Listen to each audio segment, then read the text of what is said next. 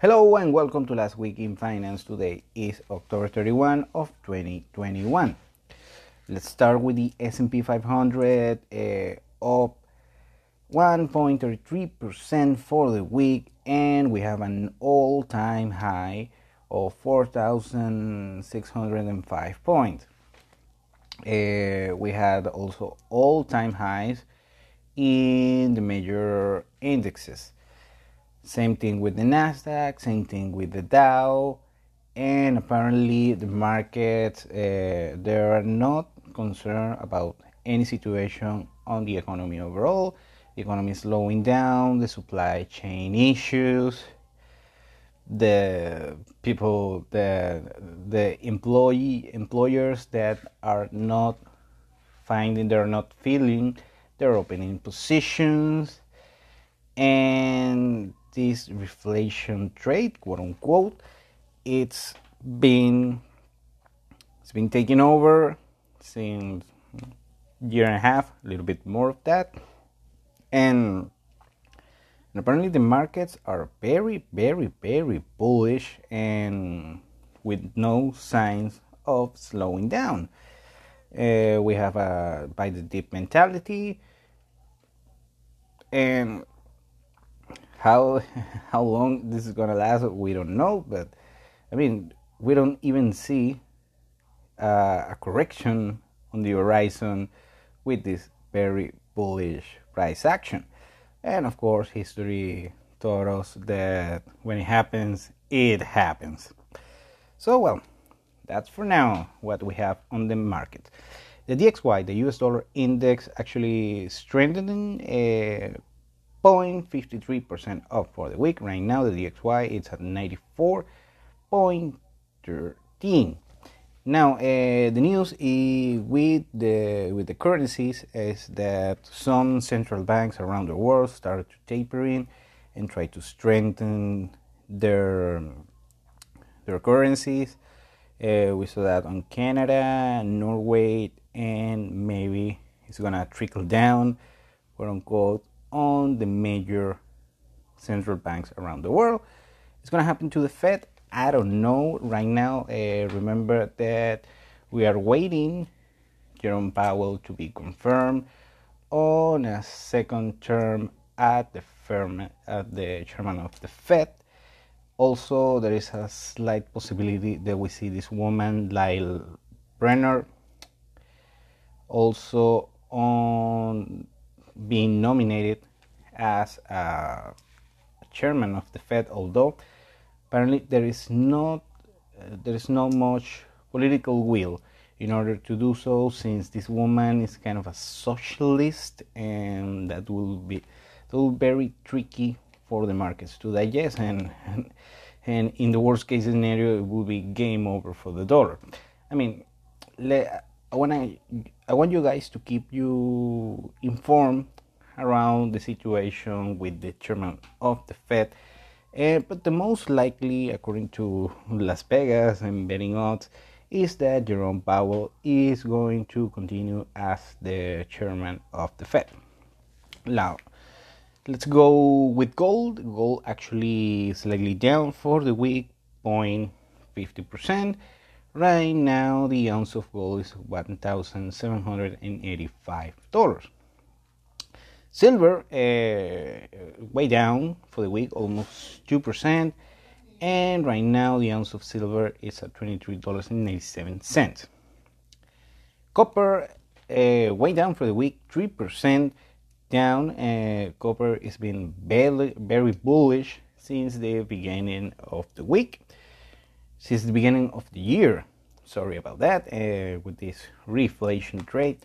And right now, copper is at $4.37 per pound.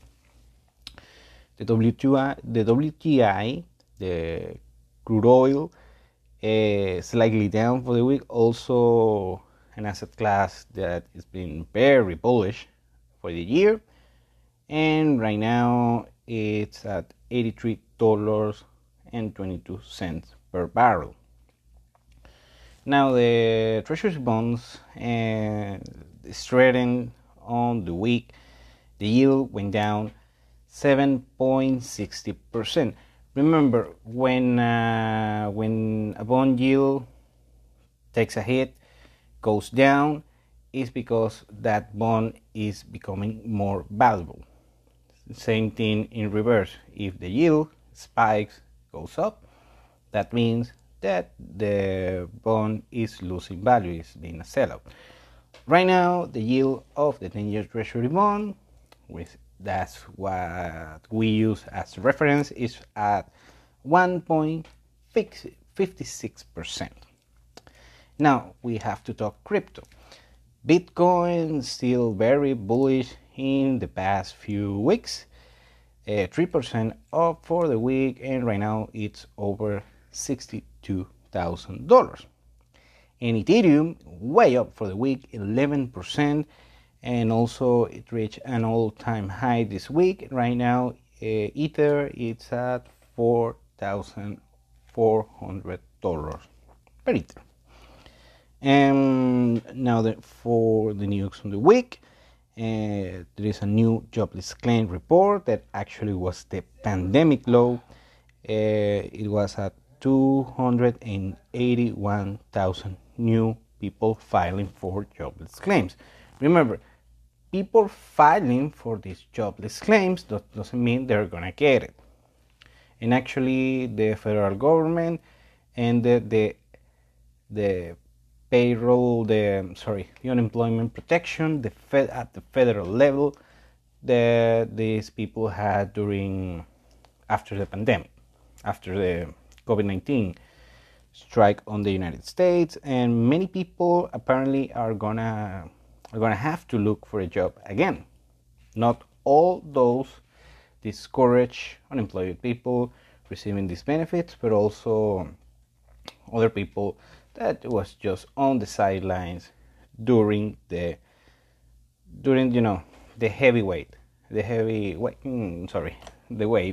heat wave that we had during the pandemic, the worst months. They were on the sidelines, but apparently they're gonna come back to find another job. So this number is the 281,000. Is the lowest since the COVID-19 strike, and that was very bullish for the markets at the middle of the week. Now, the main story that I want to talk about is this declaration of Jack Dorsey, CEO of Twitter, Square, well, you name it, the weird guy of the social media. Well, all those guys are weird guys. Well, Jack Dorsey mentioned about that hyperinflation might be coming to the US, and we've seen a very persistent inflation that is not quote-unquote transitory. But here's the thing. Okay, the inflation, it's a bitch. We all know that every time we go to the grocery store. It's going to continue, it's very likely. It's going to be sticky among a lot of consumer goods and services, yes. But here's the thing. In order to have hyperinflation, you need an inflation that is at least 50% per month, not per year, per month, imagine that. Or at least 2,000% per year. And how do you achieve such levels of inflation? Well, first of all, the economy has to be reckoned. The economy has to be completely destroyed, and it's not what we're seeing in the United States. Okay, the situation on the US economy, the real economy, not the financial economy, is not the best. It's far from the best, but it's way, way, way better than what you will need to do that. Remember, these hyperinflation situations happens in basically banana republics or countries that had been affected for a war. In order to do that, I mean, it's not even conceivable, especially with the US dollar that is the world's reserve currency. So it's not going to happen. I'm sorry, guys. It's not going to happen. It's just scare tactics. Hyperinflation is not happening in the United States. What is most likely is that we have a stagnation situation during a prolonged period of time due to the circumstances, the Fed, the U.S. debt, the economy, the overpriced stock market, quote unquote, if you will. So, I mean, don't listen to these things that we're gonna have hyperinflation. We're not. Moving on. Also, and this is not very good news, the personal savings rate plummeted to 7.5%. It was previously at 9.2% on the American households. This is the lowest savings rate that we had since the pandemic. I mean, since, the stimmy checks, the unemployment benefits, and you name it. So that means people already blew up their quote unquote stimmy checks. Also, the consumer sentiment increased. People spend even more. So people not only already spend their stimmy checks on most people, but they also are getting credit, using credit again, credit cards, and you name it, in order to keep spending. And remember, we are in a bullish season for consumer spending. We have Halloween. By the way, happy Halloween. Forgot about that. We had Thanksgiving, we had Christmas, and we have New Year's. So it's going to be very interesting. Apparently, the average American is returning to their spending ways. They're going to buy a bunch of crap on Walmart, on the mall, or Amazon, and they're going to be in debt after that. So keep your eyes on that. Also, I want to talk about, go again to inflation. Now, how inflation affects the stock market. Okay, if we had a mild or moderate inflation, but I mean nothing too crazy, that is bullish for the US stock market. Why is that? The market overall, not every stock per stock. Now, why? First, because historically, investing in an ETF, a stock market fund, an SPY, the S&P, or the Dow, has been historically outperforming inflation. So historically, it's around an 8% return per year, between 7 and 8. Okay, so people see it, the stock market, the broad market overall, as a hedge against inflation and a good yielding hedge against inflation. Better than gold, better than silver, and more trustworthy than Bitcoin. I'm talking to the average investor.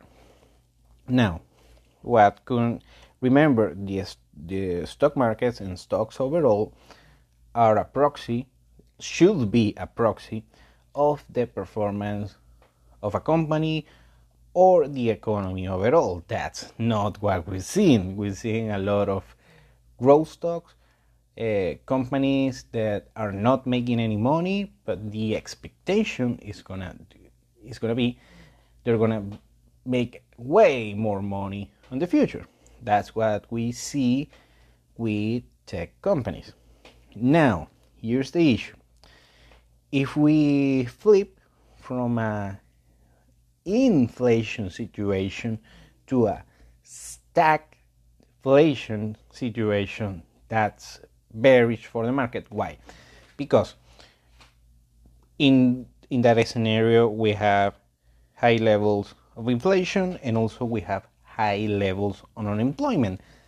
That doesn't mean the economy overall, the real economy, is not doing great. People are losing their jobs, and we're having contraction on the economy overall, on the economic process. The average people is not having a good situation overall. Less purchasing, less buying, less new homes, less new cars. A situation a little bit depressed. It's kind of the GFC but with inflation, and that will be bearish for the stock market at one point, and we're gonna have this huge correction if this stagflation environment really happens, and I'm very bullish that it will happen some point, unless we have some decent measures on the Fed and the government and the economy overall, and I'm not sitting down waiting for that to happen. So hope that is very clear. Now I want to go to the UK. I was reading this story on The Guardian regarding Brexit. According to a poll, Brexit harmed UK economy. No shit, Sherlock. According to this poll, 44% of people in the UK think that Brexit is not good for the US economy. I told you many times. That is almost double to the 25% of people that answer that in a period before. Also, there is estimated that the Brexit is gonna reduce the GDP of the UK at 4% in the next few years, and you have to add another 2% of the COVID recession. So it was Brexit great idea? Well, now we're having the results, we have the numbers. No, it was a very bad idea just for xenophobic reasons. People in the UK, or some people in the UK, they don't like migrants, they don't want Romanians or Bulgarians or people from less wealthy nations within the European Union working on their countries, and now we have the consequence. Okay, and I want to close with this on the lighter note. Tesla market cap hit $1 trillion this week. One of only 6 companies in the market that hit the 1 trillion mark. Elon Musk net worth is right now close to $300 billion US. It's not only the richest man around the world, but it's $100 billion richer than Jeff Bezos, that is the second richest man in the world right now, and it's a blowout. So it's a beatdown. And well, it's just a funny thought. Elon Musk's net worth was around $14 billion US a few years ago, like 4 or 5 years ago, and now it's almost $300 billion US. So imagine that. So I'm gonna close with that. Thank you for listening. I hope you had a very happy Halloween, happy Dia de los Muertos in Mexico, and we will see each other next week. Take care. Bye bye.